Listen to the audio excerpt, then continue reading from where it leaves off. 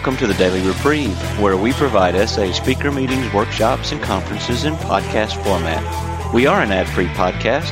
If you enjoy listening, please help us be self-supporting by going to donate.thedailyreprieve.com and drop $1 or $2 into the virtual basket.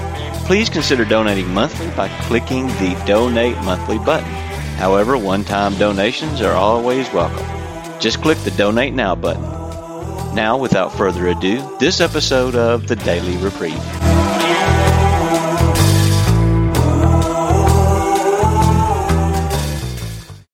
RVA. There goes my hand and everything. Yeah. Who will share his experience, strength, and hope for approximately 10 minutes on the topic of the meeting. And and that's it. I'll turn it over to you. Thank you. I'm Harvey Asher, sexaholic. Let's let this person come in. Good morning. Good morning. Good morning.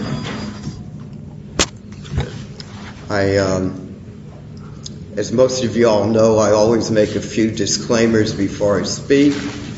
One disclaimer is, as I said yesterday, I can't say my name in 10 minutes, so this might be a little longer. And the other disclaimer is that I don't prepare for these talks. I was always told by my sponsor, as I said the other day, that we prepare them all our lives.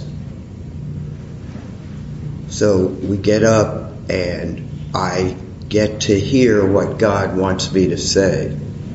Because prior to coming in, I hit my knees and I say, God, you talk for me. So this will be a exciting journey for me this morning as well, because we're talking about a core issue of recovery.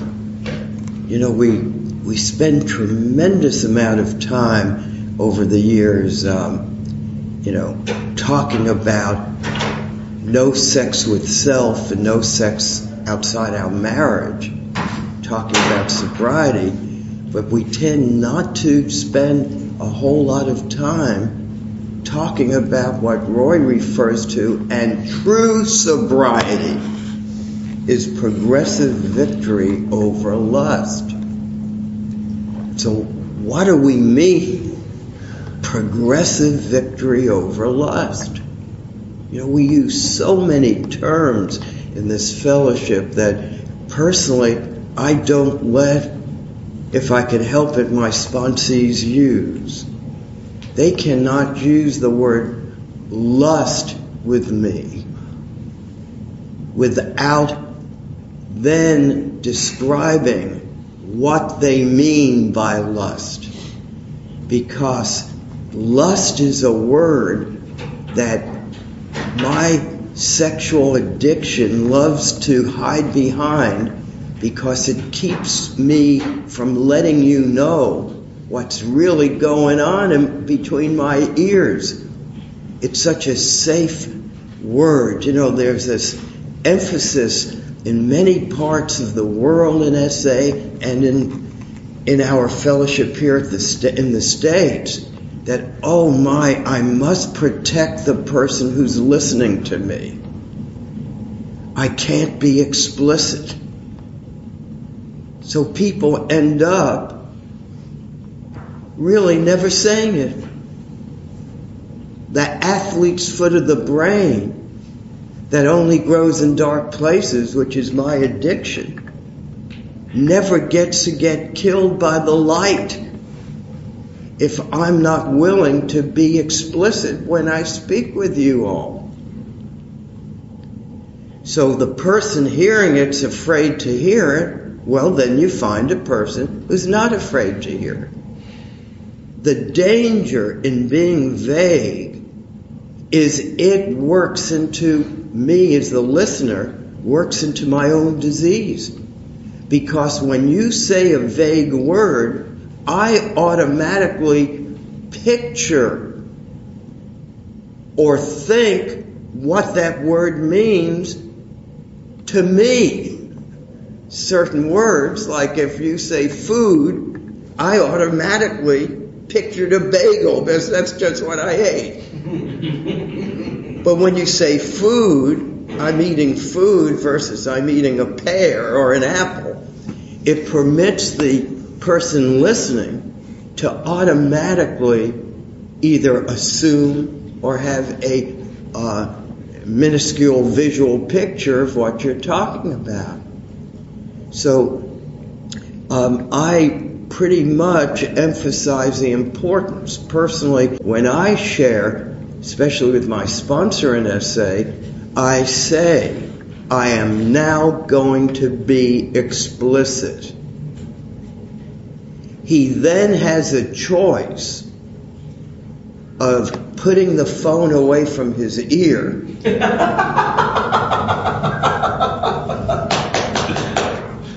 or listening. Over a period of time, I know the people I can hear the whole amount from. And then there are people who share when they say I'm going to be explicit that I go like this. So I hear bits and pieces of it. That's how I deal with it. I also deal with it by saying when someone says that, God, let me hear this with your hearing. By the way, the thing about moving the telephone, I learned that one from when my mother would call me. And let me tell you, it improved our relationship dramatically. And then when she'd take a breath, I'll say, oh, and how's your sister doing? I used to have to talk back at it and get involved on it. But for the most part, I hear what the people are saying. I listen to it.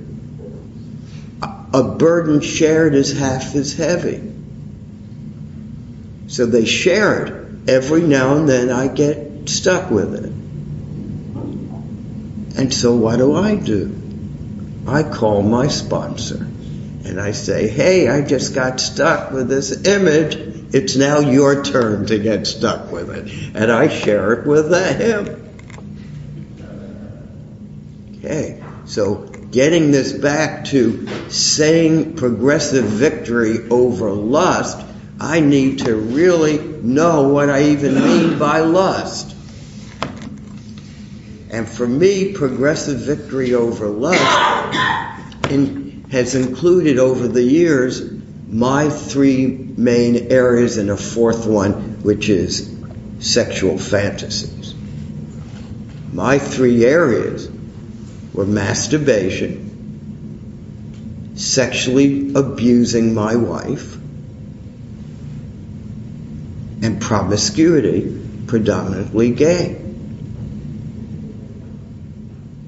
So my three areas of progressive illness and fantasy, so 4 areas actually, are those areas that I had progressive falling into lust,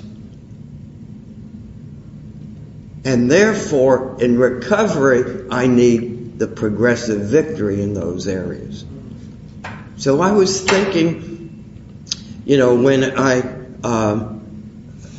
was in the shower this morning, and like how I used to have to be where I couldn't take a shower without masturbating,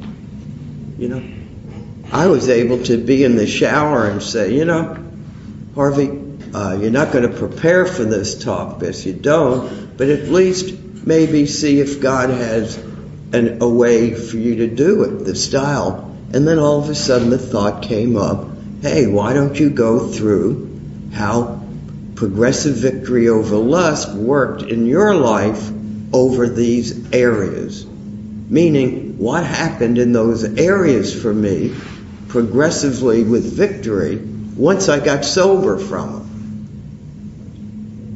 And once I heard that in my head, I said, yeah. And then the next voice in my head said, but you've never done that before. You yourself have never thought about it like that. And then the realization is, wow, this will be fun to see where this takes me. My progressive victory over masturbation was that I stopped masturbating the day I came to this fellowship. I was a chronic masturbator. I needed to masturbate in the morning as a stimulus. I needed to masturbate throughout the day as a tranquilizer, and I needed to masturbate at night as a sleeping pill. It was used as a mood regulator for me. Just like people would smoke cigarettes, I used masturbation. And then it started using me, because then I could not stop masturbating wherever I went, whatever I did. Where did the progressive victory come in? Since I totally stopped masturbating from the day I came in, been 23 years, I haven't had sex with self. The progressive victory came in that I started not wanting to have sex with self. A different level of not having it. It also came in with my fantasies and my projections. I would start saying to myself, but Harvey, what would happen if you got arrested and you were put in jail? Would you never masturbate? My brain would do all those little games with me. And over the years came the progressive victory. No, one day at a time. And first of all, that's a fantasy anyway and a projection, and I don't have to deal with it. But no, one day at a time, I am not going to have sex with self. And once I made that click, I had tremendous help within myself. That this was not an option I could deal with successfully, no matter what the situation was.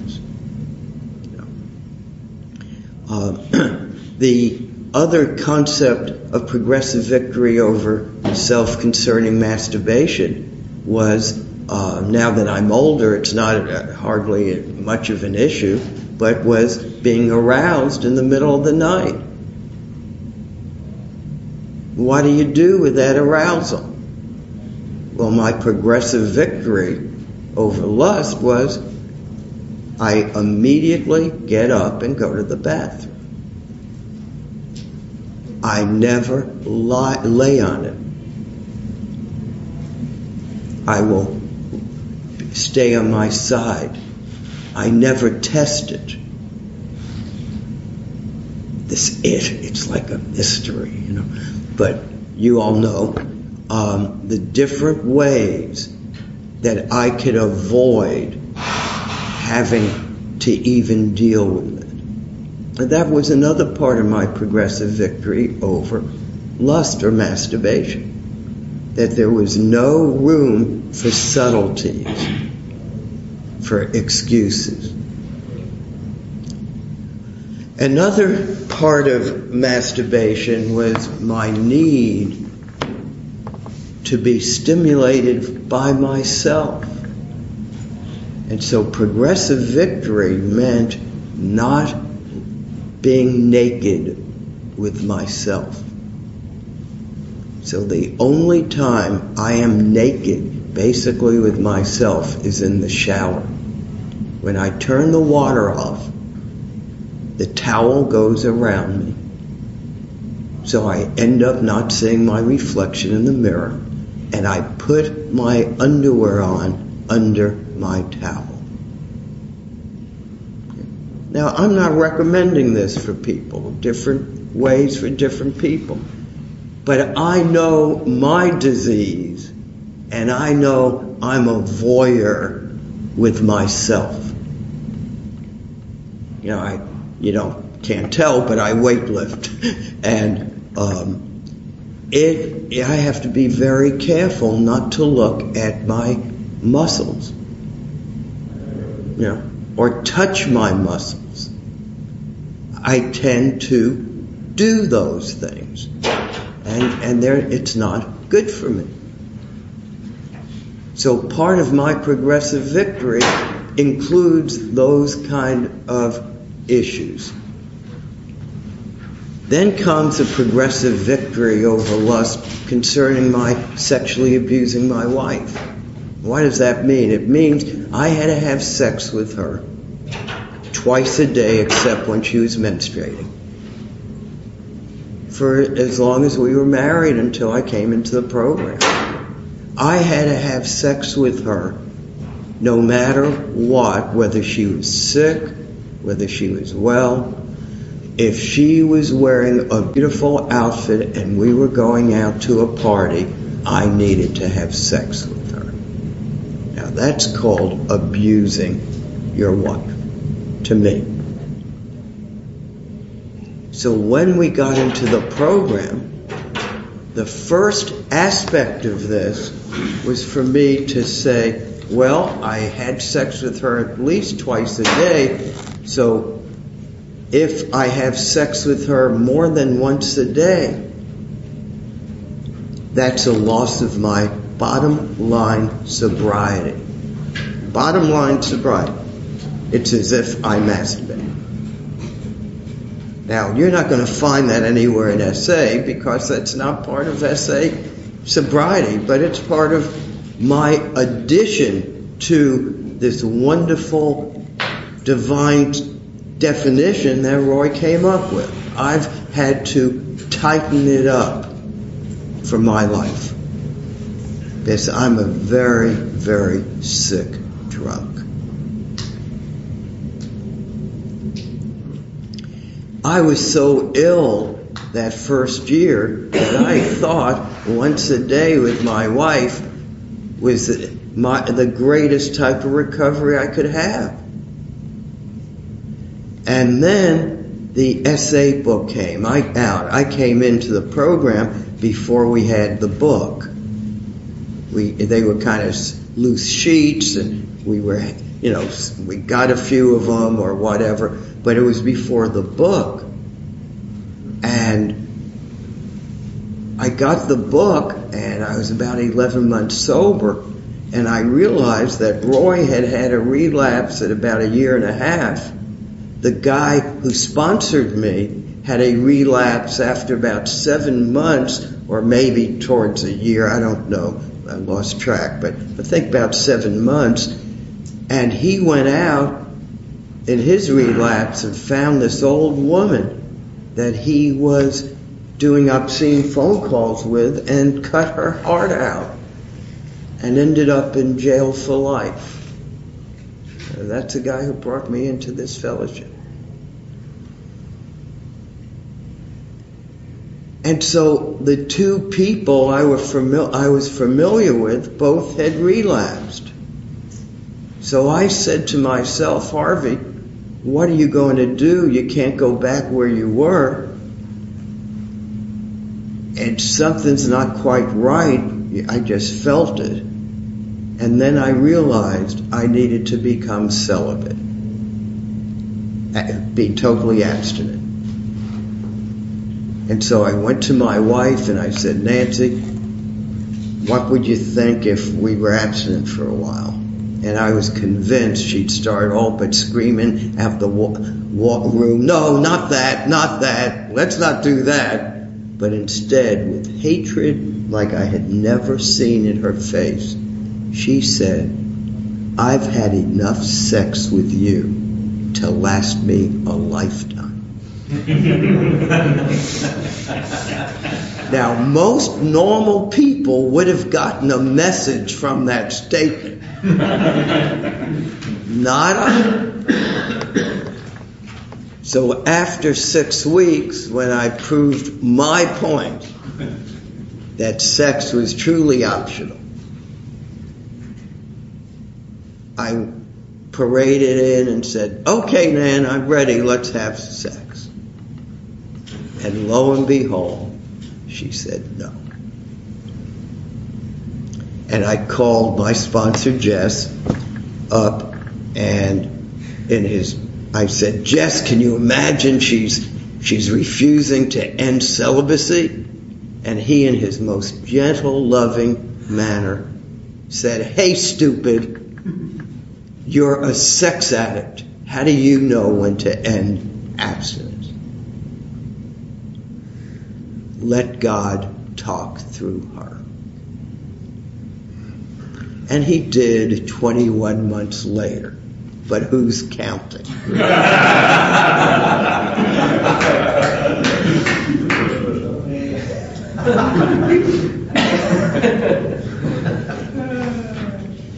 The progression needed to continue because after the abstinent period, I became afraid that I wasn't up to modulating frequency. I just was frightened that I'd start going back to too much again. And so I said to her, knowing her minimal sexual needs, that she wasn't really very interested in it, I said to her, "Let's do this only when you request it." Now, unbeknownst to me was the fact that many women don't sit around thinking about sex all the time. I mean, I'm shocked. I see a man and a woman walking down the street and the nice couple, and I'll say to my wife, "Isn't this an amazing thing God created? Everyone has intercourse." And she said, "Where did that come from, Harvey?" Well, when I see a couple walking down the street, the first thing that hits my head a lot of times is they're doing it too. She says, "Where does that come from?" She actually doesn't have some of this stuff. And I'm learning from many, many people I sponsor that she's not unique among women.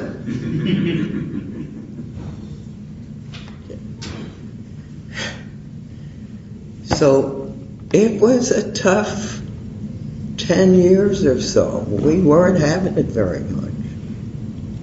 We'd have it. Why? Because I would manipulate. "Oh, Nancy, I'm afraid I'm going to get a wet dream." Or, "Oh, God, Nancy, I had this erotic dream and I know it's from not having enough." Or, you name it, I'd say it. And Nancy would all but say to me, "Don't you have any shame?" If there were a way to maneuver it, I would somehow do it. Without ever asking. And after many years, Nancy said, "This isn't working. You need to ask." And I still was too frightened. And so I said to myself and to her, "I'm going to only ask every other time." You know, my progressive victory was that I wasn't sure I could modulate it appropriately. Over the years, we don't have any rules. I ask when I'd like it. She asks when she likes it. We have faced some important things in our marriage. I've faced it without shame. We do better having sex periodically. We are more playful together the few days afterwards. It's just my truth. Our coupleship's truth. We have a heck of a fun relationship. I can't tell you how much fun it is. But there's something all but childlike the day or two afterwards. And so my progressive victory over lust is realization that this is part of my life, but it's an optional part of it. So our marriage is going to work fine, and I'm sure if we didn't have any, hopefully we could develop some form of getting that childlike reaction for a few days. But what happened in this progression was a realization that I had beaten out of my wife, who I married met at 17. She was 19 when we married. I beat out of her any self-awareness of her own sexual feelings, because her body never had time to say, oh, is this what it feels like to be horny? Because she was having sex twice a day. She never knew what it was like to feel something. And it took a lot of help, couple therapy, individual therapy, codependency therapy, you name it. We did it over the years to get to the point where she is able to say, about her needs too. We're this is after 23 years of a lot of up and down with this stuff. We are about at once every week and a half to 2 weeks. I bring this up because I am very concerned about the secrecy in this fellowship about what goes on with married couples. It just doesn't get talked about very much. It's as if it's not there, it's not happening. So that's my experience, strength, and hope. It's very different from others. Other people were not abusive husbands and did not have to go through this. Other husbands were anorexic with their wives, and their issue is just the opposite of mine. So this is progressive victory over lust. This is not the right and wrong of what we do and don't do. This is progressive victory. I once asked Roy, actually a couple of years ago, why did you keep the definition of sex with self so vague? Why doesn't it say, is it masturbation to orgasm? Is it just touching yourself?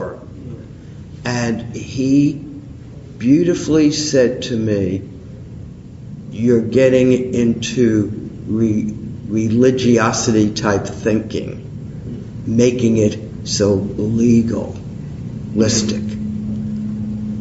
Because if every I is dotted, it could end up confusing people, like with sex and marriage or what. What is good for one might be very different for someone else.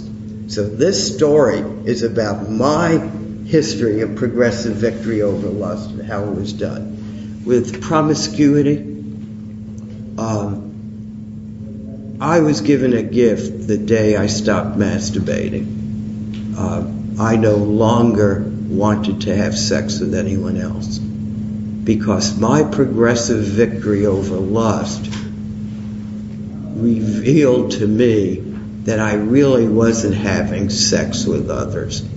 I was masturbating, using other people.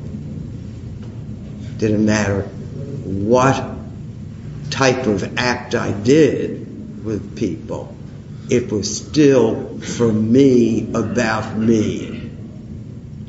And that was a good revelation for me. But I'm prettying it up because I came in, there were no books, there were no people who were really giving us direction. So there I was, a guy who had not only acted out in masturbation and with my wife and with women at times, but I was into gay acting out in my disease. And I was continuing to go to health clubs in my sobriety. And a few weeks into sobriety, or a month or so, I went into a health club, and I did fine in the steam room. I had my bathing suit on, etc. I did so well that the next time I went in just with my towel. And then I did so well that I noticed I was flirting with some guy in the steam room. And I was probably, looking back at it, going to lose my sobriety that day. My emergency beeper went off in my profession, and it went off, and I had to get up and go and use a public phone. At that time, we didn't have these little phones, and I got into sanity for a moment and realized I can never go back to a health club again, one day at a time, to a locker room or facilities like that. And so I added that to my bottom line sobriety. So I have not been in a male shower room with naked men, or a locker room on purpose in 23 years and more, one day at a time. But how did my disease deal with that? It said, Harvey, your brother died at 43 of a heart attack, and if you don't work out, you're going to die, so you have to go to the health clubs.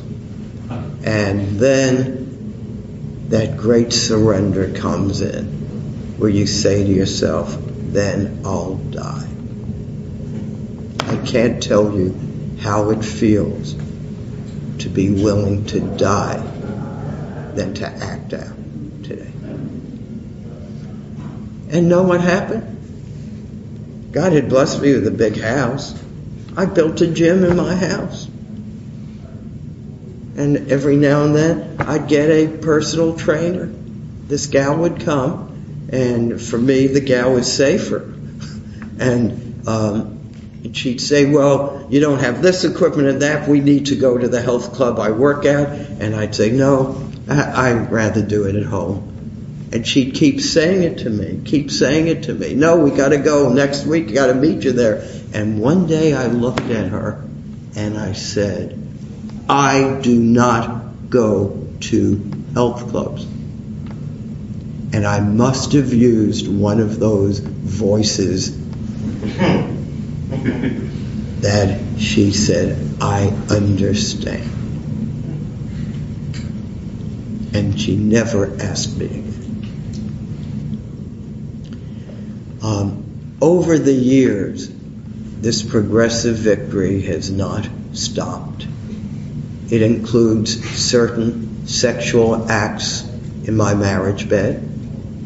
There are certain things that are not good for me in my marriage bed. I'm just best off being pretty conventional about it. I need to face that. That's part of my progressive victory over love. Being too inventive is not the way I need to be. I also need, in my progressive victory over lust, to accept that I don't have to be, in my own mind, the greatest lover. We need to enjoy, and be sure my wife enjoys it too, but as best I can. But I'm not one of those guys who can make it a hour activity. We're not supposed to tell raunchy jokes, but I will. Do you know the difference between a husband and a boyfriend? 45 minutes.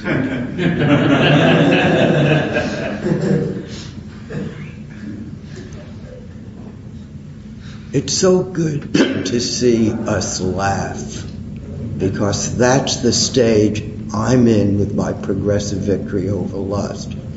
I can't tell you what it took for me to tell you that joke. In my stage of recovery, right or wrong, because I, like you, am a pioneer, there aren't that many people who've gone in front of us. I'm in a period of saying, hey, Harvey, loosen up a little.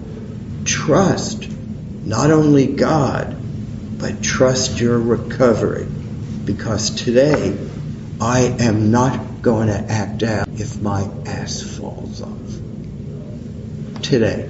Can't guarantee anything tomorrow, but not today. And I was told by my sponsor that if I do tomorrow what I've done today, or if I do today what I did yesterday, I am going to have another day of not only sobriety, but comfortable sobriety. And comfortable sobriety, for me, is progressive victory over lust. And for me, and you might end up reading it, as I sent an article in concerning step 10 in the AA book, where it lists these things that will happen in recovery, like how it will become neutral, etc. And I am testing myself to see what in my SA program has moved along like it says in the AA book. And so for me, progressive victory over lust is for me to accept that I don't want it today, and I am willing to do today what I did yesterday, and that I'm willing to know that this is the best thing that has happened to me in my life. To have this freedom where I am not a slave. I would keep saying to my wife when she'd find out about my promiscuity, I'd keep saying, well, I work so hard, I deserve this freedom. Little did I know what my brain, my addiction was doing. What I was calling freedom was slavery, because I could not do it. Thanks for listening to me, and thanks for letting me see what this topic's all about in my life too. So thank you. And we'll have you.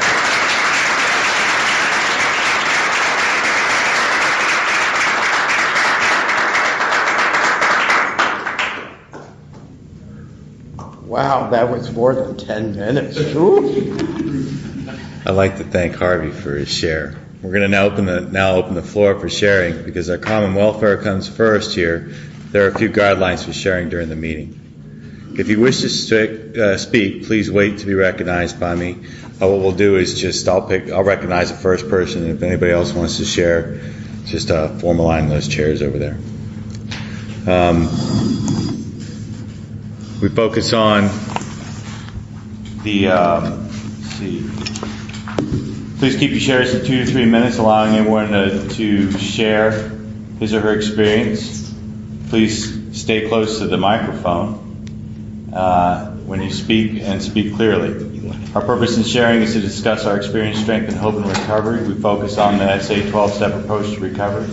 We don't discuss other 12-step programs, philosophies, therapies, or occupations. We avoid mentioning specific titles of authors, publications other than SA or AA approved conference approved literature. We also avoid using abusive language or sexually explicit descriptions. Our emphasis here is on recovery, the solution, and using the 12 steps in their daily lives. And please remember, this meeting is being recorded, and the floor is now open for sharing. My name is Brent. I'm a sexaholic.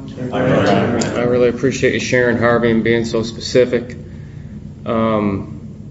Something God's been putting on my heart, and it was in early sobriety, and I got angry about it, was, for me, the emotional platform for all my physical lust is the emotional lust, and I call it the 3 A's: approval, attention, and affection. Wow. It started with Mommy growing up, dominating her attention for my 2 brothers, And it also leads me into same-sex fantasy because I'm into a very personality-driven mindset, and when I get envious of someone that's in my perception of personality, same-sex fantasy will just start occurring in my head because it's a way to flatter somebody, is to want to get on their coattails and be the number one person in the room. And I share that just because I'm attacked with that when I'm at SA meetings and I don't like it, and I had to write about it and put it in the columns, the fear inventory, share it with a sponsor. I've had those thoughts with my sponsor, and I've had to share the feeling very specifically but not get into the graphic detail. And as you talked about, it puts the light on that darkness in my mind because, if I don't share that, if I try to say, well, it's not that important, to share it would be dumping details, I start to die in that dishonesty. And so I have to shed the light on there, and I'd really like to hear your experience and other people's experience with the 3 A's, because that stuff started at a very early age before I was ever physically sexual. So that's all. Thanks. Can you go over those 3 A's again? Approval, attention, and affection. Somewhere in the White Book, Roy said he had to stop looking for all sex and affection with his wife, and that word affection just about floored me, because I was like, if you ain't going to get sex and affection from your wife, why in the hell would anybody want to be married? It's like, maybe it's about learning how to give rather than get, is what God put on my heart. And I thought, well, hell, that's a lot of damn work. I think I'll stay single. So I enjoy being single, and that's all. Thanks.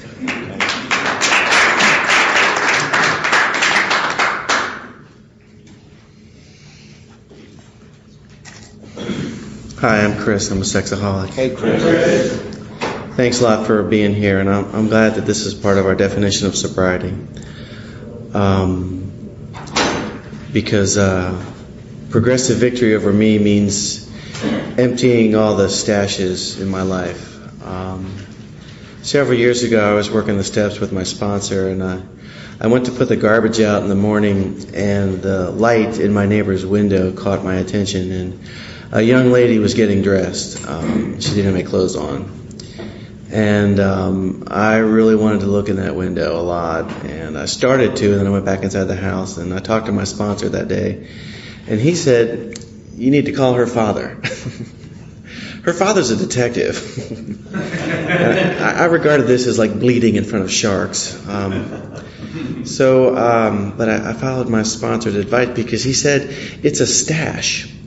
You're going to be obsessed with that window for the rest of your life if you don't go tell him. And it's going to attract an unwanted nuisance in your neighborhood if you don't tell him about it. And it was one of the first adult 6-step things I've ever done in my life, was to go tell this girl's father that, she needs to close her blinds. And he and his wife were very grateful. And I felt like an adult when I did that. And since then, I've had to identify stashes, bottles of lust that I've stored in my life that I need to let go of. And one of them is in the affection category. And the prior speaker gave me a real good 3 A's to think about.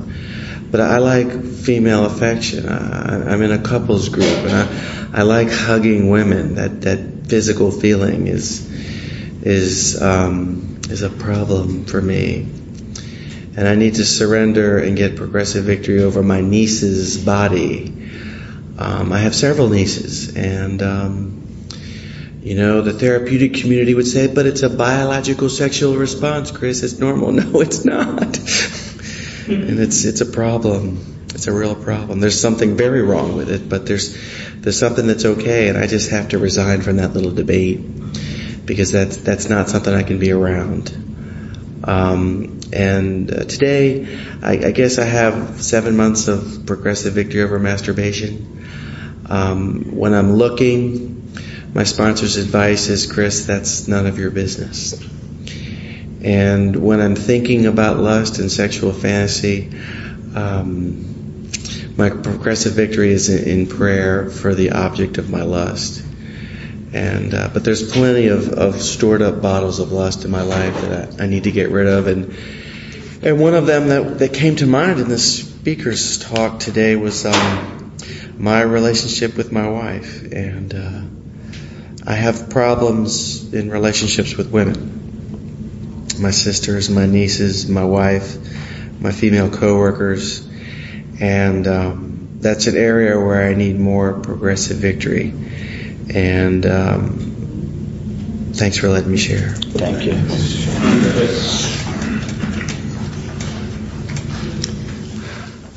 Hi, my name is Mitch, gratefully recovering sexaholic.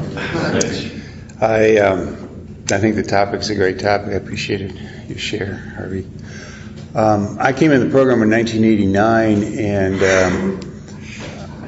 it took me a long time to get any kind of sustained sobriety going. Although the program began to work right away as far as cutting back on things, I was totally out of control when I went in. But I look back on that time and I realize now that I was in the program about 3 years before I ever heard the word lust. Came in thinking that the whole issue was my being out of control with masturbation and all sorts of perverse types of behaviors. And what I didn't get until, like I said, about 3 years in the program, that the real issue was lust. Sure, I had to stop the physical acting out, but it was the lust that was keeping me caged, if you will. As the years went on, I got some sobriety going and eventually started doing a lot better when it came to general lusting, but I began to realize that marriage was another issue, lust in the marriage.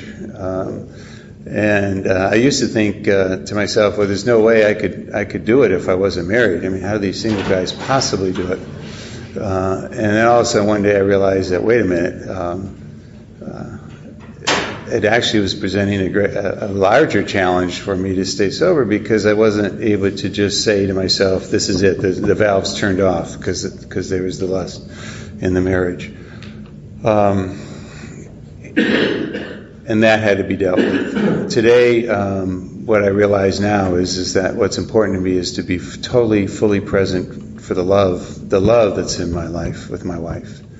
If my mind varies anywhere else other than present, then I'm back into the lust. So the progressive victory for me of lust was really getting to that point where I could stay fully present in the moment. And and I realized that any time in order to lust, I had to leave the present. I had to either go into the past, or I had to start fantasizing about the future. But when I'm fully present, even if I'm looking at a female, if I'm fully present, then I'm not going to be lusting. When I look at a female and I start looking at a body part or something, and where's my mind going? Oh, it's thinking about this or thinking about that, but it's not in the present. So that's what I also then use in the marriage. And boy, what a difference! When I first really got there, it was like the best thing in the world for me. When I really felt the presence of my wife's love and was able to be there for her totally. Finally, to address the issue of affection, one of the other realizations I had, I don't know exactly when in my sobriety, but was that one of my ways of acting out would be public masturbation, and I had to be looking at a real live woman. One day I realized that if I got down to the deep, deep need that I was after trying to fulfill, I literally was after her affection, and I had these images of her coming to me and holding me, or caring about me, whatever.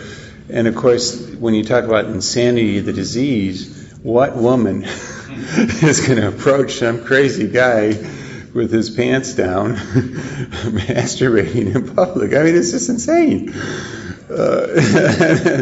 And as I realized that, of course, the insanity disease really came home. So I believe I've worked a lot of the other S programs. There's nothing against them. It's great that they're there. But at the end of the day, for me, what probably the single biggest thing that makes Sexaholics Anonymous my program is this, the very, in my opinion, accurate focus on lust and progressive victory over lust. Because when I'm there, acting out isn't even an issue. I mean, it doesn't even come up. It's It's just strictly in the head. Thank you for letting me share.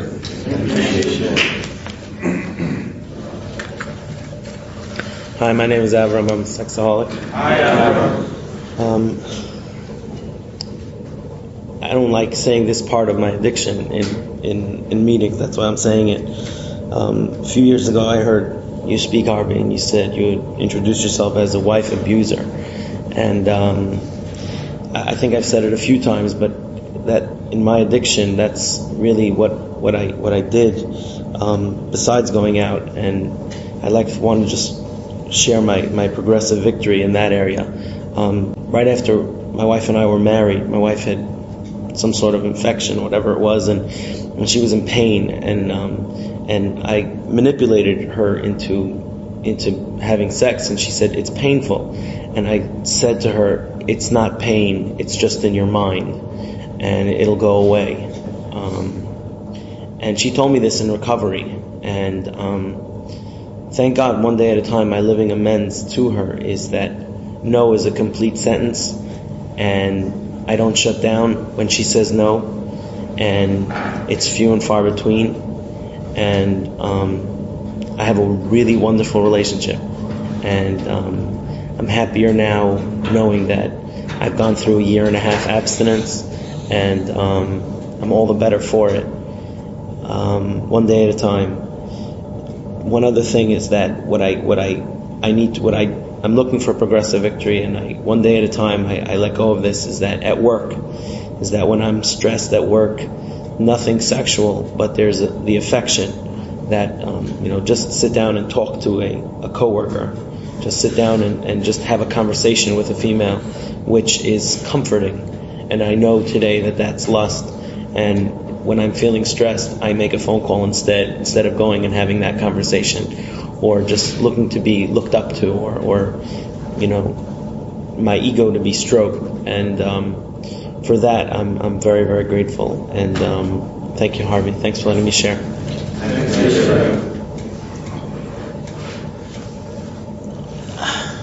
My name is Bruce. I'm a sexaholic. There were a couple of things I could identify with. I'm now divorced and was married for 25 years, but I was in recovery for about half a year, a little bit more than that, and did experience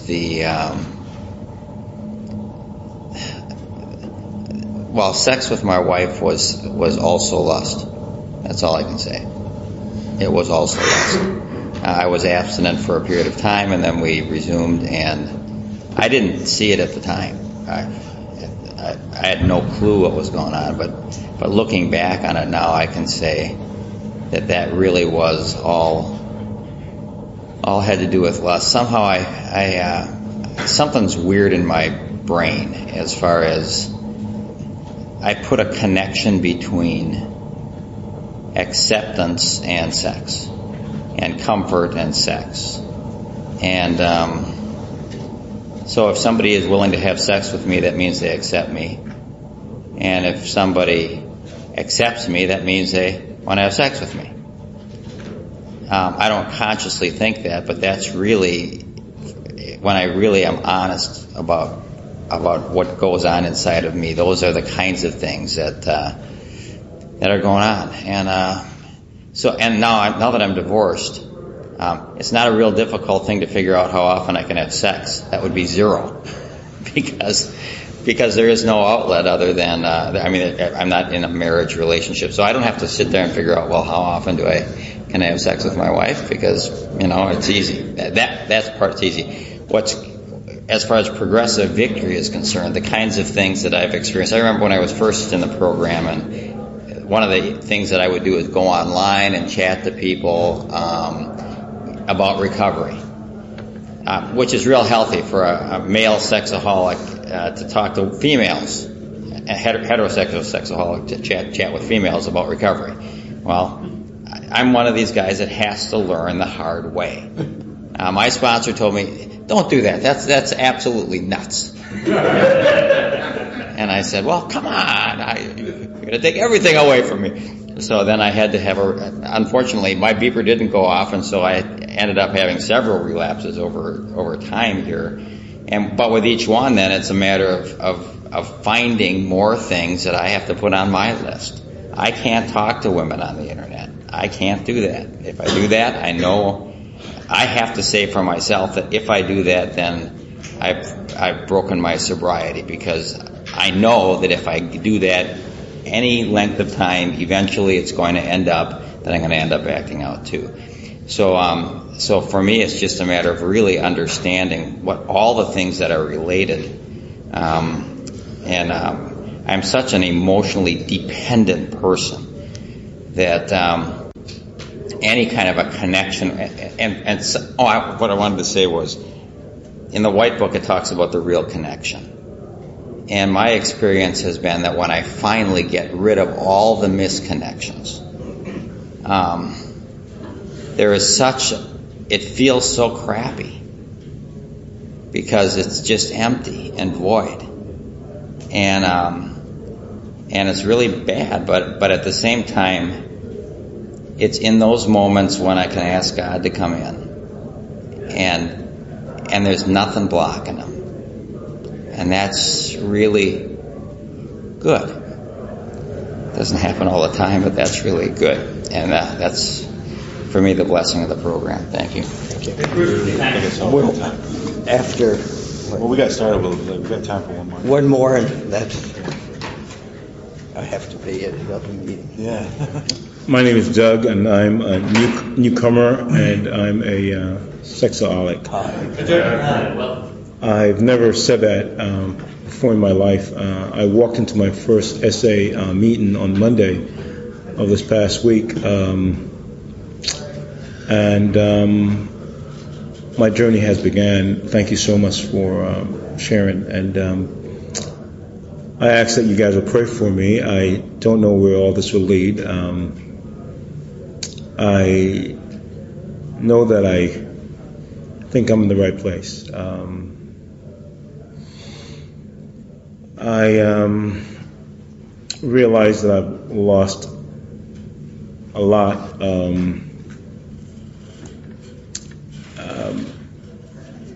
But I guess I just got to take it one day at a time, and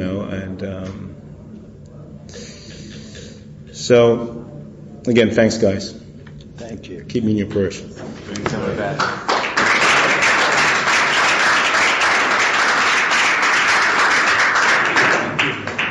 Thank you.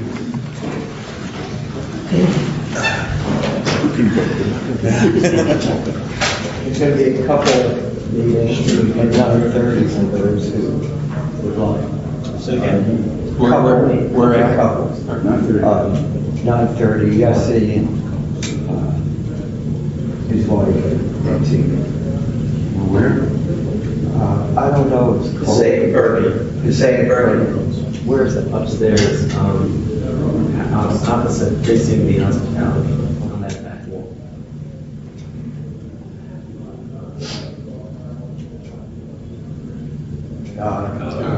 Grant us serenity to accept the things that cannot change, the courage to change the things that can, and the wisdom to know the difference. Thy will, not mine, be done. I'm so used to saying, Our Father who art in heaven. I would like to thank you for listening to this episode of the Daily Reprieve, the best source for experience, strength, and hope for SA members. Please subscribe to this podcast to be alerted of new episodes. Please show your support by donating to the Daily Reprieve by going to donate.thedailyreprieve.com and choosing either monthly donations or a one-time donation by clicking Donate Now. Thank you for listening, and stay tuned for the next episode of The Daily Reprieve.